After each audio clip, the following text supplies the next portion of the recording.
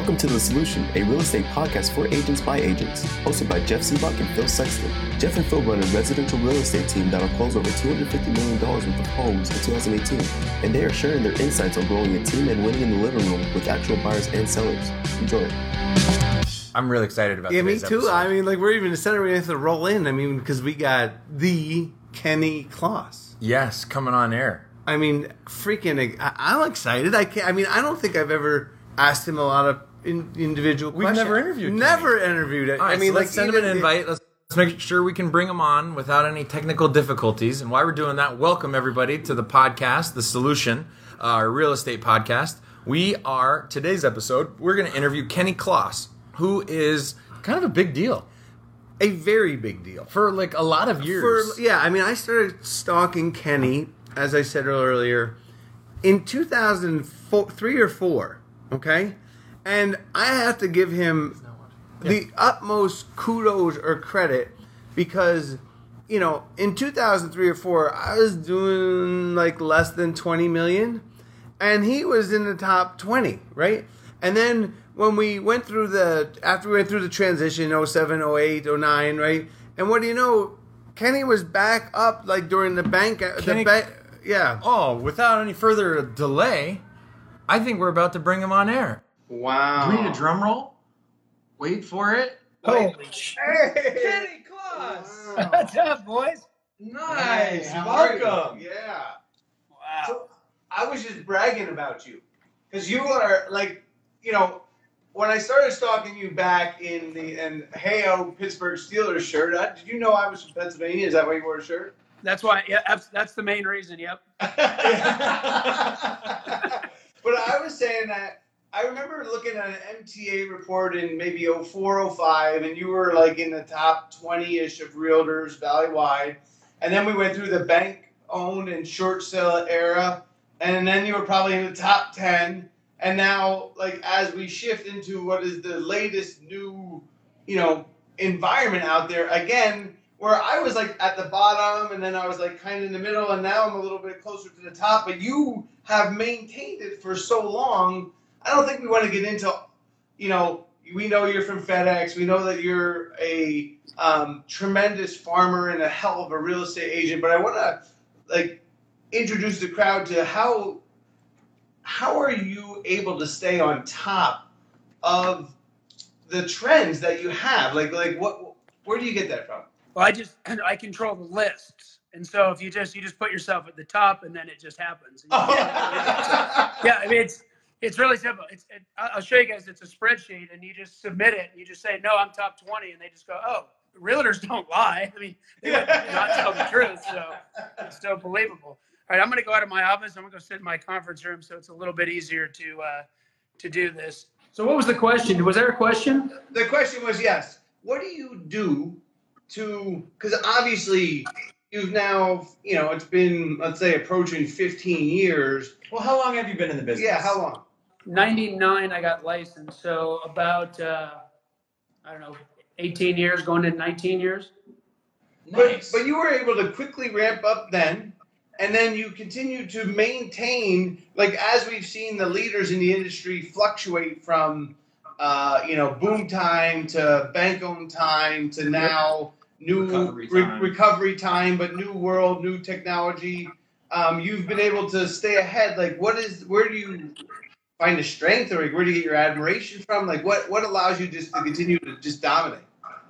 Well, I mean, a lot of people throw the word consistency around as, just something to say, but the truth of it is just consistency for us. It's just, always looking to add value to the client and the client experience and just be consistent in doing what we say every month. So for us, it's always been marketing and, hyper-local, geographic farming, whatever you want to call it, is through all the markets by building relationships with people and not an entity, but actually people, and then loving on them every month, year over year over year, to take them out of circulation was really the key. But that consistency so that when we do our newsletter, for example, whatever the market was doing. So when we hit short sales and foreclosures, we just had to change the message in the same piece that we were sending out every month because it was trusted and people knew it. So we do the workshops. And then Road Back Home was, after the short sale foreclosure, helping people get on the road back home. And then now we're doing like homeowner workshops every, once a month, and just, not being a secret agent, just it's a contact sport, getting out and meeting people. And it's the one thing when I teach or have the opportunity that I'm most proud of is that through all the markets, we've always hung in there. Like with Keller Williams, for example, we've always been like number 2. And I'm going, hey, as long as we're number 2 for 10, 12, 15 years in a row, I'm okay with that. I just don't want to be number 1 and then number none.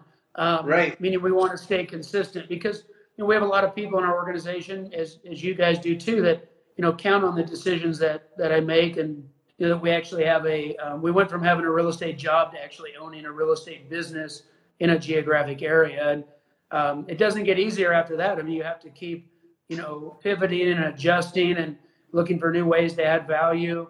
But at the end of the day, no matter what the markets are doing, and even what they're doing today, we just have to find a way to pivot and still be the point of reference for people when they think real estate, just top of mind. Like we actually have someone who we trust and continues to grow and educate personally and professionally.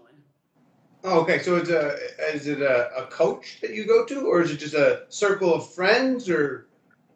No, and I say that, I mean, in 2005, I went to Buffini, worked by a referral. It was called a turning point.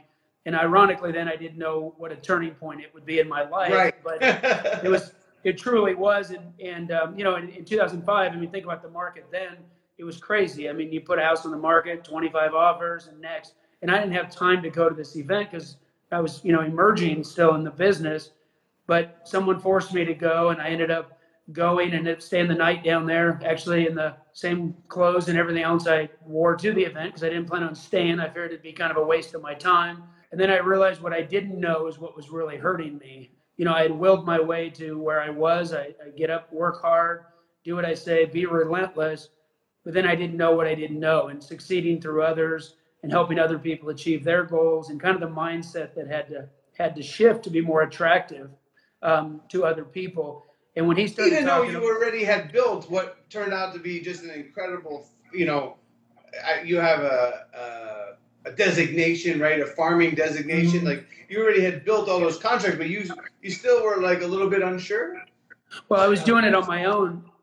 I was doing a lot of it, just on my own. Like this is what I think I should do next. And I was not a good leader. I look back now, humbly with a lot of people I was in business with over the last, 15, 19 years that, I was not a great leader. Not that I'm great now, but I'm always looking to try to improve and get better. And that was one thing that I found was personal growth. We use the phrase, your world only grows to the extent that you grow. And if you want something, who do you have to become to make that happen? And then I had to look in the mirror and quit looking out the window and go, that's me. Like I have to become better. I have to go on a personal growth, mission here to become better. And not just systems and tools, because let's face it, I mean, all the systems and tools that are out there, most of the most successful people that you guys probably interview and that you come in contact with follow some very fundamental things in the business, not the shiny objects, not, this new thing, that new thing. Jeff, I know we were on a tech panel a couple months ago, and I think the only tech we talked about was how not to use tech to communicate with your clients when everybody else is trying to use tech to communicate with their clients. And yeah, they let it replace them and they get more distance versus that's the piece that you can't give up. You can use the main systems like we're using Facebook now and Google to be the connectors, but it's still, at the end of the day, you have to be in front of your client. And they need to hear your tonality. They need to know that you care. And you just always have to be looking to add value to their life. And when I say value, this isn't like, I got to go get their groceries for them or I got to take them to the dog. I'm not saying it's that the message you're giving them isn't crap. I mean, most agents go, oh, yeah, I send a newsletter every month, an email one that, by the way, they don't even read because it's so crappy. Right. They just are like, why would I read that? It's a waste of time. But I sent them something like, would you actually look at this and did it add any value? And you think about it in any business, whether it's your CPA, a financial planner, a CPA, they don't have to be all things to you, but in that space, I need to know that my CPA is giving me the best information for me personally to put me in the best position for the 2018 taxes and then 2019.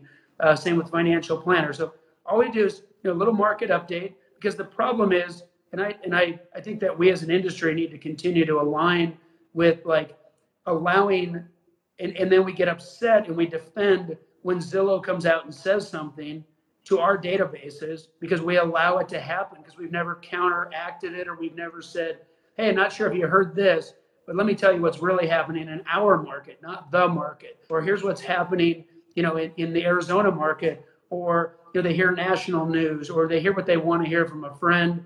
I think it's our job to educate each of our databases as a whole. Then the consumer would have a different impression of the market versus the media and some of the other places that, unfortunately, we get upset about Zillow. We try to hide people from it, but they're the ones that are communicating with our clients in a lot of cases. The most, yes. No, and I like how you put it. I like that you called it our market, just to help localize it. Yes. Right? And the market. It's a good way. I mean, it's like little tweaks like that I appreciate, because when you're publishing the marketing reports, we're trying to be more human, more relatable, more local area experts. And so how are we going to write about the market? And I think just like one of those little changes like that help. I think that the added benefit that you get to add too, though, because the strength of your messages is because you have truly become a market expert, right? When you as you grow, and because you and everybody you're working with, when I mean you, it's all of them as well, right, are putting in so many hours in becoming a true expert, because you're out doing it every single day, that you can deliver a better message. Because when agents say, well, how do I do that? I think they struggle because they haven't worked on being and doing the job every single day, so that you can communicate a good message that is believable by the consumer. But when you're like, and valuable, yeah. Great job. Well, I think everybody wants to start at the top of the ladder. They don't want to start at the first rung and work their way up. It's like I always say, like, the man at the top of the mountain didn't fall there, right? I mean, he had to climb, and it's a process. We're too quick to want to be what the other guy that we saw was.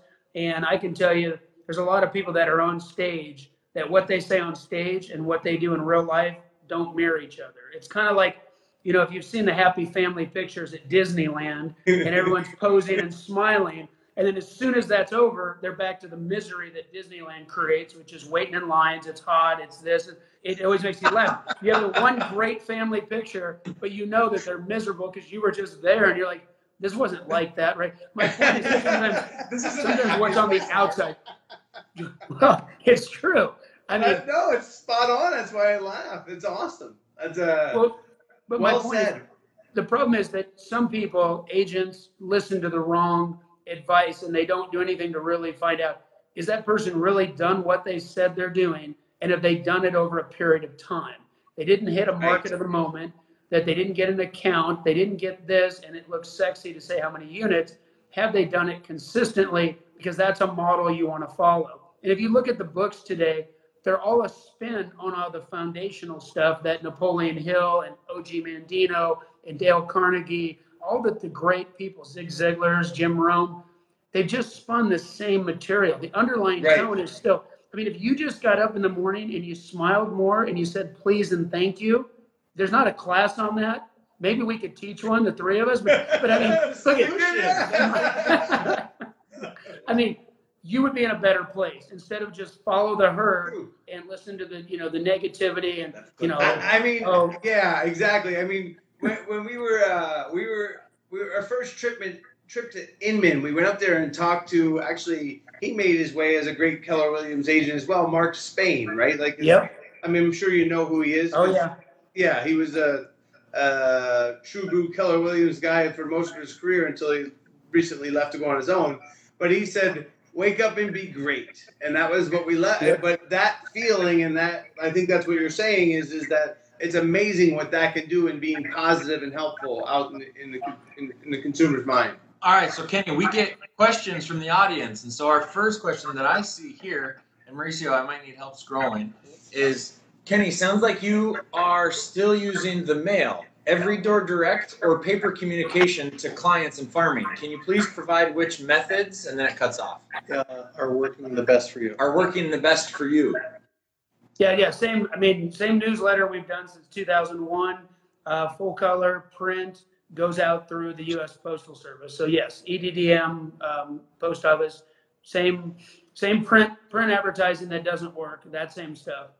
Yep. Nice. Well, I mean, I do think though that there's an advantage to mailing once you've established a brand. When you have a lot of signs, I think it's more powerful. I think there is a little bit of advantage. We noticed it when we mail with other, like, because it's what I say is marketing's not a one-time event. Right. Like your mailer works more when you're also at every business you go to, and that the signs are up, and then you're on social media, and you're doing like the combination. They all seem to work better when they're paired with other things. And as larger teams, we have that a little bit more of that advantage. So.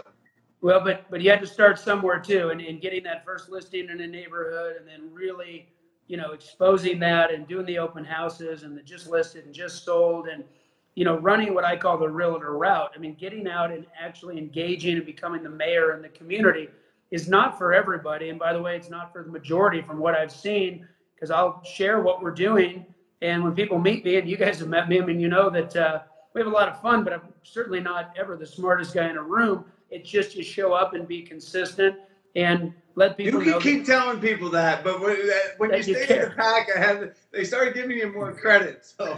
Well, and you get a little bit of that, but the point is that it's that relentless work ethic that says, man, this is going to suck for a little while. And then I look up in 12 months, 18 months, and I now have a repeatable, predictable business. Absolutely. As long as you're adding value. And the question is, and you guys said it, it'd be nice, if you had listings in there. The challenge is most people are still trying to get the listings, right? So if you don't. But they can still be sitting in an open house. I mean, I agree with you. If you're mailing an area and you sit somebody else in your broker's open house, you still get the same credit. Right. And for the people walking in, you're in that house, right? I think when you said it just, it'd be nice to have the listings in there. Well, I think that's where everybody goes, right, now how do I get the listings in there? For me, I just started farming and showing up every month, and then started doing things around that, because I'm not a door knocker. I'm not a cold caller. I'm a relational person, a high I. And so, I like when people call me to come list their house than me to have to call them and see if they're interested in talking to an agent. Like those numbers just don't compute as well for me. Like I am more, hey, they called me, they want us to come interview. And the only way to do that was just run a route and get to know everything, and start small to go big, and have a hub, and then grow out from there. And then it carries forward. And then you've got, notes, and you've got reviews and things. Because when you think about, Zillow, we mentioned earlier, people are going online, including my own farm, and seeing how many has he sold, period. How many has he sold in this area? And that's why focusing on an area allows you to dominate something instead of dominate nothing, and look up and, you start January 1, and you're like, shit, here we go again. We start January 1 going, well, we should have 18, to 25 listing calls this month, and we'll go convert X%. And then now it's a matter of how do we refine and continue to lean into that with all the competition that's out there, right? There's always something taking market share, whether it's an entity, whether it's an agent, just plan on that. But all that does is inspire me to get better, not run. But you have to have a good message. You have to care about the outcome and not just the paycheck. If you do the right thing and do it relentless and long enough, paychecks are just the byproduct of doing all those activities compiled together. And then it becomes fun again. Cool. All right. So we got to take care of the business that we're here to, the specific stuff. Because when we started looking to interview people, I just want to get to the questions that we like to go through with each guest. When we started looking at just anybody out there that was doing something better for the consumer, Phil and I were looking on a website, and we came across. Are you talking about Offer Depot? Offer Depot. Yeah. And we were so impressed knowing that we were handling those same questions on our listing appointments when, the people seem to want to be able to sell their house lickety split, right? Like, and how you were forward thinking enough to come out with that. We were just so impressed. Like, how did that begin? Well, I think it's, my price point, where I'm at in that 275 range is the sweet spot.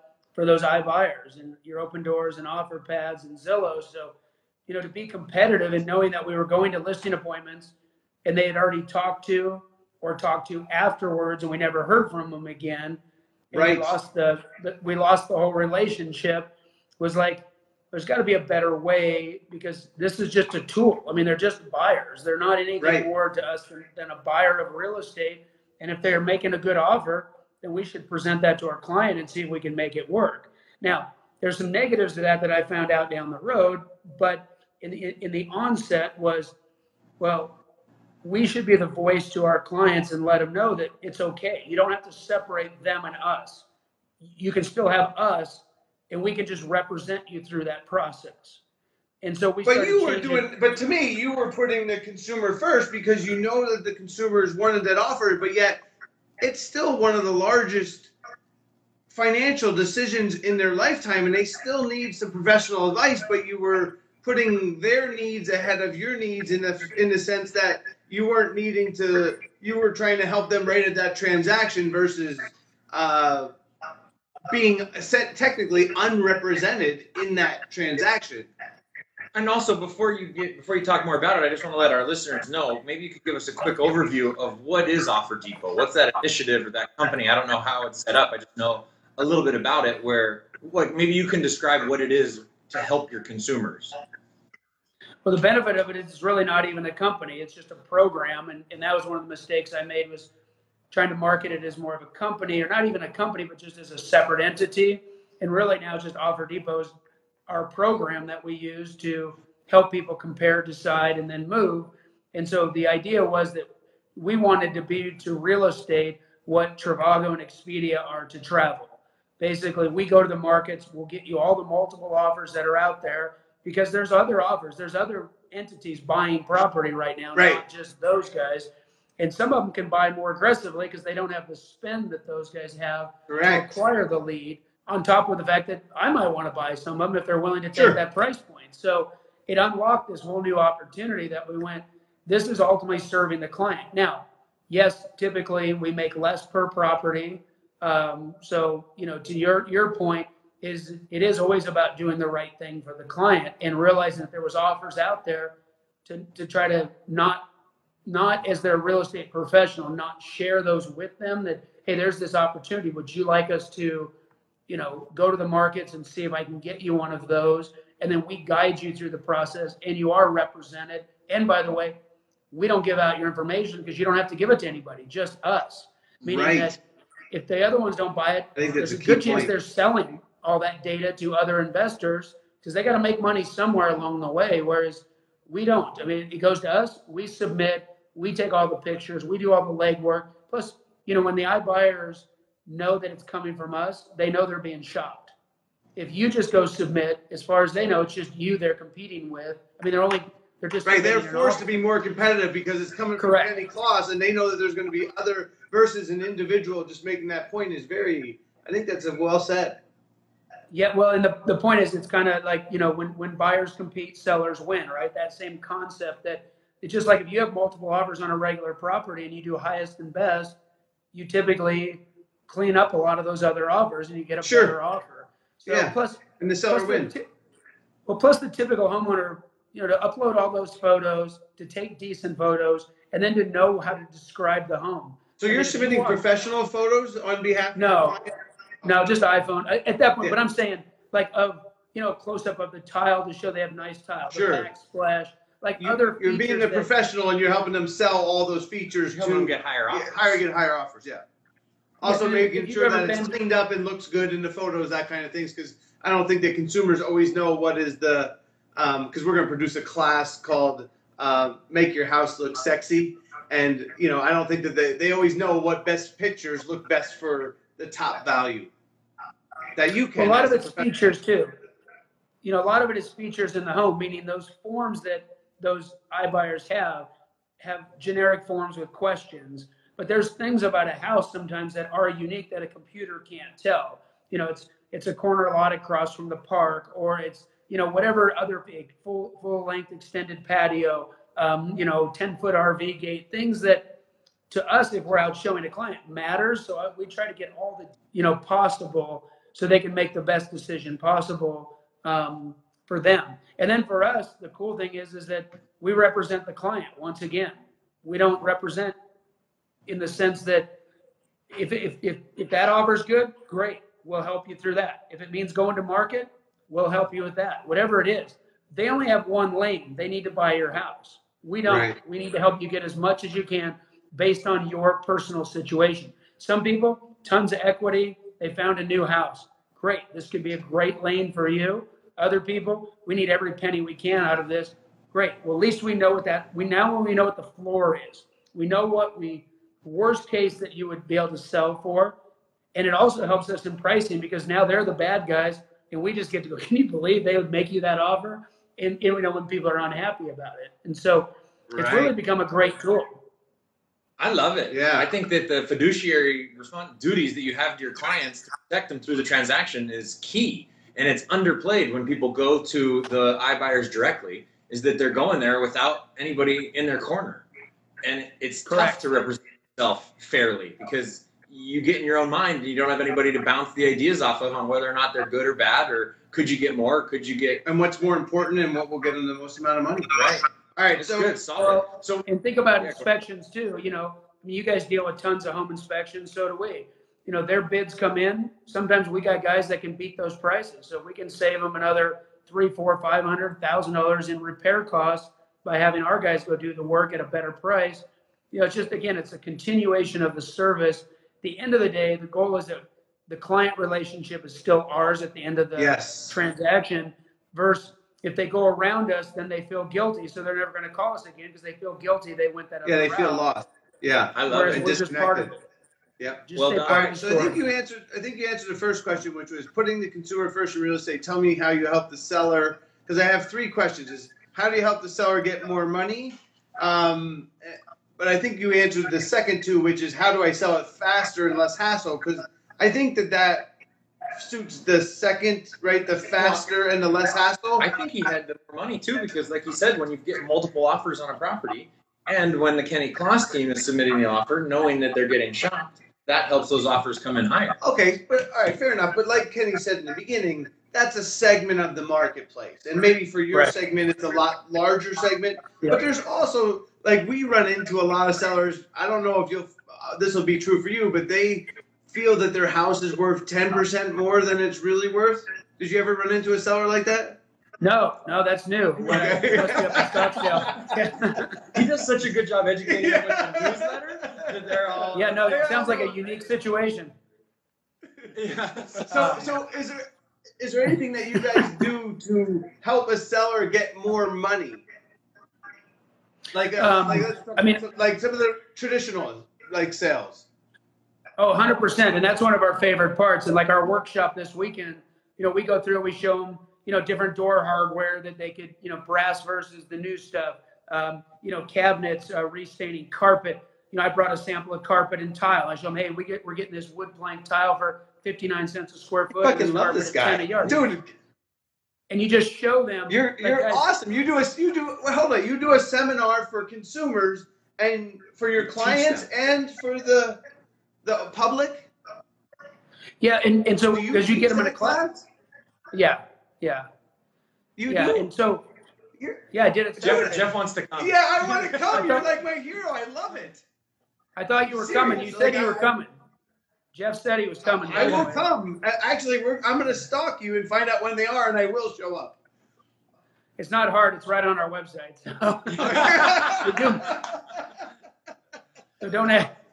We do them every month. But, the one thing, we've done them 4 months in a row, and now I just built a classroom at my office, so we're going to move it in-house here, is that the number one thing we found, which I didn't think would be as big a deal, is the reason sellers are coming to our event is because they want to know what they need to do to prepare their home for showing. And so what we help them guide them is, you guys, you think that it's going to cost $8,000 to paint the inside of this house. It's really about $1 a square foot. So it's about $2,500. Carpet, I can do those 3 bedrooms for about $1,200 installed new pad. And they're like, what? And then we'll even help finance that if they need it, just to help them get more money. Because sometimes that's the hurdle. They don't have the extra money. You're like a brother from another mother. That's awesome. You just, sorry. We're in the real estate solution business. Yeah, I love it. If you want to be of value, is there anything else? Now that that's spectacular. I mean, because most of the time when we're bringing on realtors, they're talking about the consumer experience. Like I sent them donuts, or I made, I provided something for their kids to entertain them. But you're actually helping them, putting them first to get more money, because you're teaching them things, because they'll get more money for their house when they physically improve what the house looks like. That's outstanding. I love it. Yeah, and even so, we got a comment from Elise Faye. She says, "Love it, great stuff." Yeah. So Elise has never commented on our podcast before, so it's obvious. Elise is one of our top agents out of Glendale. She's going to do $25 million this year in her own right, and she's just applauding you. So great job. Yes. All right. So now we're going to switch from sellers to buyers. So what do you do on the buy side in putting the consumer first? I have 3 categories: anything that's less hassle, less time, meaning less time for buyers in the home shopping process, and then or finding the best house that's not just the standard, we send them emails and we take them to the ones they like. Yeah, and I think that's an important part, because it's always about experience, and I know everyone's saying that's a value and experience and client experience are like the hot words right now, but no substance behind them for most agents. So they say them, but there's nothing like, okay, what's the plan behind what you just said? I don't know. I'm going to figure it out. And then that never happens, or doesn't happen. So, just setting expectations. We have graphically a roadmap that kind of shows them, how to get on the road home. So what's going to happen? Obviously meet with a mortgage person. And you do that in a buyer consultation? Yeah. Cause you just, but I'm saying if it's on the phone or whatever, you say, hey, look, we want you to buy a home that's within your budget. So looking at homes is the fun part. You got to talk to the non-fun guy, my mortgage guy, first, though, because you need to get that out of the way. So that, and he loves when I say that, especially in front of everybody Saturday when I did it. But I said, that's not the fun part. But let's go look at a house and know when you walk in the house that you can buy that home and it fits the budget that you are happy with, instead of walking into a home and then shoulda, coulda, woulda, and all over yourself because you didn't get qualified first. And now that 400 is now 300, and it's a completely different home. So just really setting expectations. I tell them, hey, the days of looking at 20, 25 homes, those are gone. Our average client looks at 6.4 homes before they write the offer. The reason being is because you're doing all your homework online. You've already weeded out all the process. Yeah. And then we're going to go see the home and help guide you through it. And then when we get in a home, it's like, well, you don't like that. You don't like that. Okay, but let's go back to your wants and needs. You wanted to be in this neighborhood, you wanted granite, you wanted this, but you need a 4-bedroom. You really wanted, needed the cul-de-sac because you have family. The rest of the stuff we can change. Like if you don't like that media wall, great. It's 2x4 and drywall. We can take that right out. You don't like this carpet. You don't like the counters. I mean, anything. So you're advising them, and you're helping them to get that stuff accomplished when they're interested, so that it's not just one. Meaning it's not just a sale. It's just not a sale. You're trying to help mold it to their needs. Right. Well, there's a book out there called Building a Story Brand, and in there they talk about kind of we're the guide, but we always have to keep the client as the hero. Too many times, and I did it. We win an award. It's on your website. You talk about how many homes you sold. People they just don't give a shit. They just really don't. They care about their experience, and are you going to focus on them? So everything is about guiding them through the process and being the solution. So it's our job to go in and say, hey, you know what? This isn't that big a deal. I deal with this all the time. Our average agents sell 3 to 5 homes a month. You buy 3 to 5 homes in a lifetime. The benefits we give you is that we see all this stuff and we know how to solve a lot of these challenges. But is this the right size home? Does it have the bed bath count? Is it in the neighborhood you want it to be? The rest is cosmetics. And by the way, anything else you buy in 5 or 10 years, you're going to be remodeling that anyway. Why not get what you want now? We can help you through that. So it's really just about, you guys still got to be a salesperson. I'm all fired up listening to you. Yeah. We got a lot of work to do. We gotta get better. Holy shit! Thanks, Coach Kenny. Yeah, thanks, Coach Kenny. You've been great.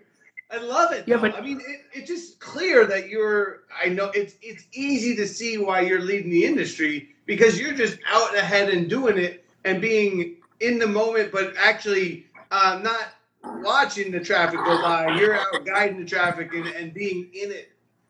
And what else? Yeah, and I think that's the key is that you're, we're in the game. Sorry, the sun's coming in here a little bit. We're in the game and then basically just sharing our experiences with the client so that they, we become the trusted guide. We become the authority in what we're doing versus the order taker. Too many, complaints you get is, I found the house. Well, great. I set the expectation. I expect that you might find the house that you end up buying because you've got access. You're online, you're on your phone. I get all that. What you're hiring me to do is help navigate you through all the bumps and hurdles along the way, from pricing to what the home needs to be remodeled, what the future value is it, why is it a good investment. That's the part that we handle. Finding the home is not the rocket science part. That's the easy part. And so you downplay the idea that they're going to go find the home themselves. And I go, that's okay. I hope you do. I'm going to send everything that I find that fits your criteria and some off-market stuff that we have access to. But ultimately, you may find the house. But that's not why I get paid.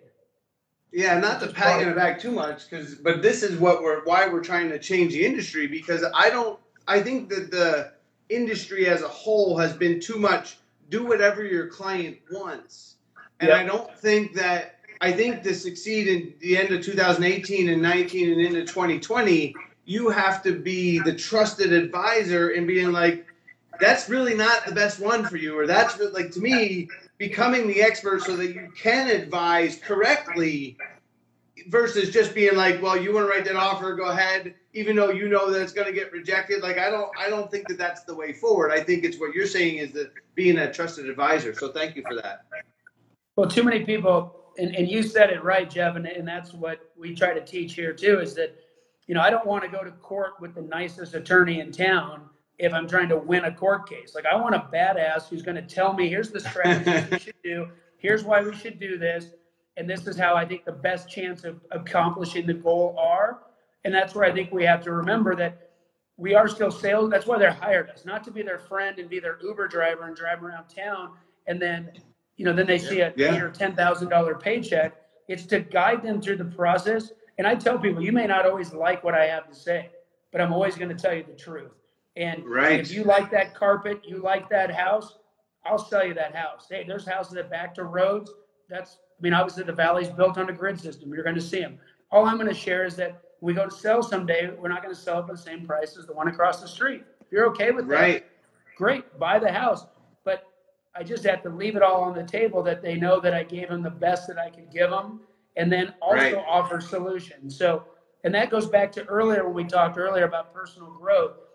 Your world grows to the extent you grow. So as you start to read and start to understand different things, even going to Dave Ramsey's Financial Peace, for example, not that he's a great spokesperson on our industry, but then I went and taught the class. And through those experiences, I gained a lot more information that now I'm a better asset to my clients because I can explain to them and their kids. I just, self-directed IRAs, getting educated on that has caused a few more sales for me. So I think it's a constant growth. But the number one thing I would say is that they're human beings and we're emotional, and understanding the person, being a better recipient of the data that they're telling you, instead of just forcing things down their throat the way you want to, is how do you best represent and support their needs and listen more? There's the whole thing about, we talk too much, of course.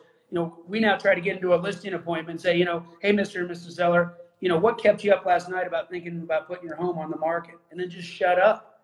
And then they just say, well, I'm worried about, is the buyer really pre-qualified? That's a great question. Now, let me tell you how we handle that. Our contracts say that you allow us not even to present an offer until we have a fully executed pre-qual or a proof of funds, liquid proof of funds. Is that okay with you? That's great. Well, what about showing the home? And this, man, that's another great question. Let me tell you how because the problem is, as agents and as much business as you guys have done and we've done, we know the answers. We just don't know the questions. Yeah, stop trying to tell them how much you know. Ask the right questions to demonstrate what only we know the answers. About. Yeah, we just didn't ask them the right question to find out what was important to them. So that goes back to that creating that right experience. I'm still all right. So we're gonna wrap this up, and I got a football question to end you with. So just hang on there for a second. But I'm still at the. I guess it's just your ability to be open to learning is what I heard from him, because I know a lot of people that are going to a lot of personal growth, and I know a lot of leaders in real estate that maybe have fallen off a little bit from being the head of the pack, and that still went to these conferences and didn't take out what he's taken out of him, like to still be. So congratulations to you. So let's get to the football. So do you think that your star running back that didn't show up for camp or the first two games, is he coming for tonight? No, he won't be in the Steelers uniform ever again, in my opinion. Right. So the thing is, do you think he was bummed that when the backup did pretty dang good, like it showed that offensive line is pretty dang, I mean, like he's like, I mean, I'm sure he's a little bit better. Are you just talking about the Cardinals again? No, right? So just your thoughts on that. No, I think that, one of the things, and I grew up in Arizona, but when I was little, my mom decorated my room. And when she did, she went to Sears, and it was either the Steelers or the Cowboys. And thank goodness she picked the Steelers, and the rest is history. The one thing I will say about their organization is that they don't play games with these prima donnas. Like if you got your own agenda ahead of the teams, they just reintroduce you to the market. Like they're not going to play.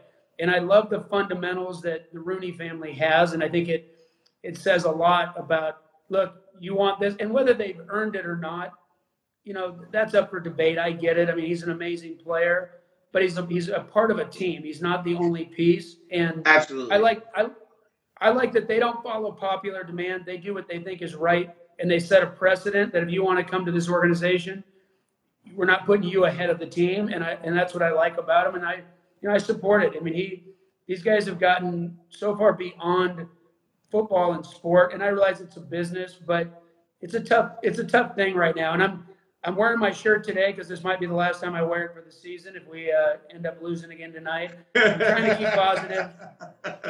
Amen to that, brother.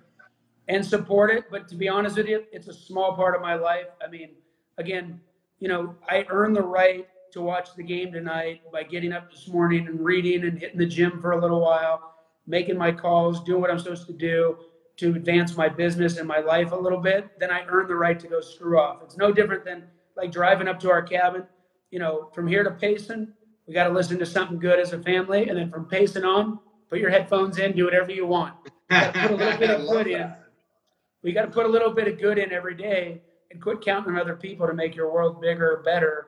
I'm one of my agents right now. One of the things we have is, hey, you've been at this number. You're 26 years old. You've been crushing it. But who do you have to become to get to this next level, GCI and accomplishment? Not how many more leads can I give you? Not how many. That's all a byproduct. When you're doing the right thing, magically that stuff just starts to happen. But take responsibility for who you're becoming, because to get to that next level, you've got to do a few things differently that got you to where you're at. And that's just trying to open their eyes to that, because it took me a long time, and I don't want to take that long for them. I care too much about them and their success. And sometimes we have to have that conflict. There's a book called Radical Candor, and she just gets, she cusses a lot. It's a pretty fun. You'd like it a lot. I love it. Yeah. I saw your smile right away. That's mine. But it's about being a little bit more straight with people. And my high eye doesn't always allow me to do that. So I have to push myself to be a little more aggressive. But it's because it's their goals, not mine. They affect my goals, but I need them. I got to do everything I can to help them hit their goals. And so I think that personal growth to me, and anything you're doing in life is the foundation. Everything else will grow from there. But you have to become. You can't say, well, I'm going to go to that workshop if I can afford to. Well, you can't afford not to go, because that's what's going to maybe help you, get to that next level. And you mentioned a lot of people go to this stuff. Hey, I've done it before. You get all jazzed up. You come back like Moses coming down the mountain. And you're like, we got this, and you need to be fired, and we need to change this and do that. And then you do nothing about it. And that's typical, in business. So I think what you guys have going is what I've been blessed with being in business with Scott, is that after I read Rocket Fuel, I quickly realized that I'm a visionary. I'd love to see the big picture and where we're going. And I have a new idea sometimes 7 or 8 times a day, sometimes more, sometimes less. but I didn't have anybody to help implement those ideas. And once we got together, our business has been on a nice trajectory because we can take our ideas and then actually bring them to the team and bring them to market. So finding those people in your life, if you're a great salesperson, you need to start thinking who can help you and help them achieve their goals, and who can actually take your idea and bring it to market. Because you can drive it, you just need something to drive. I love this interview. Yeah, Thank you, Kenny. Like I'm thank you, Kenny. I mean, that's it for today. You were just. We hoped you'd be great, and you exceeded it. Yeah, like, I'm listening to this one again. Yeah, me too. I didn't take any notes, so I'm glad we recorded it because I want to go back and do it. You were fabulous. Yeah. So unless you have something else to add, we're going to let you go. I appreciate the opportunity. They're not all going to cheer for the Steelers, though. That's what I'm saying. We need all the help we can get, so we'll take it all. So thanks, guys. Hey, thanks what you guys are. Hey, thanks what you guys are doing in the industry too. It takes time out of your day, but we appreciate it. So thank you. Oh, we appreciate you. Thanks, Kenny. Have an awesome Monday. Take care. We'll see you guys. Thank you for listening to The Solution, hosted by Jeff Seabach and Phil Sexton. Stay up to date by following us on SoundCloud.com/Ask Jeff and Phil, or download the Apple Podcast app and search for The Solution, hosted by Jeff Seabach and Phil Sexton. You can find links to all of our social media platforms in our description, including a Facebook group link to The Solution presented by Ask Jeff and Phil. If you have questions, please leave a comment below, and we will answer those questions on Facebook Live Mondays and Wednesdays at 3 p.m. Mountain Standard Time.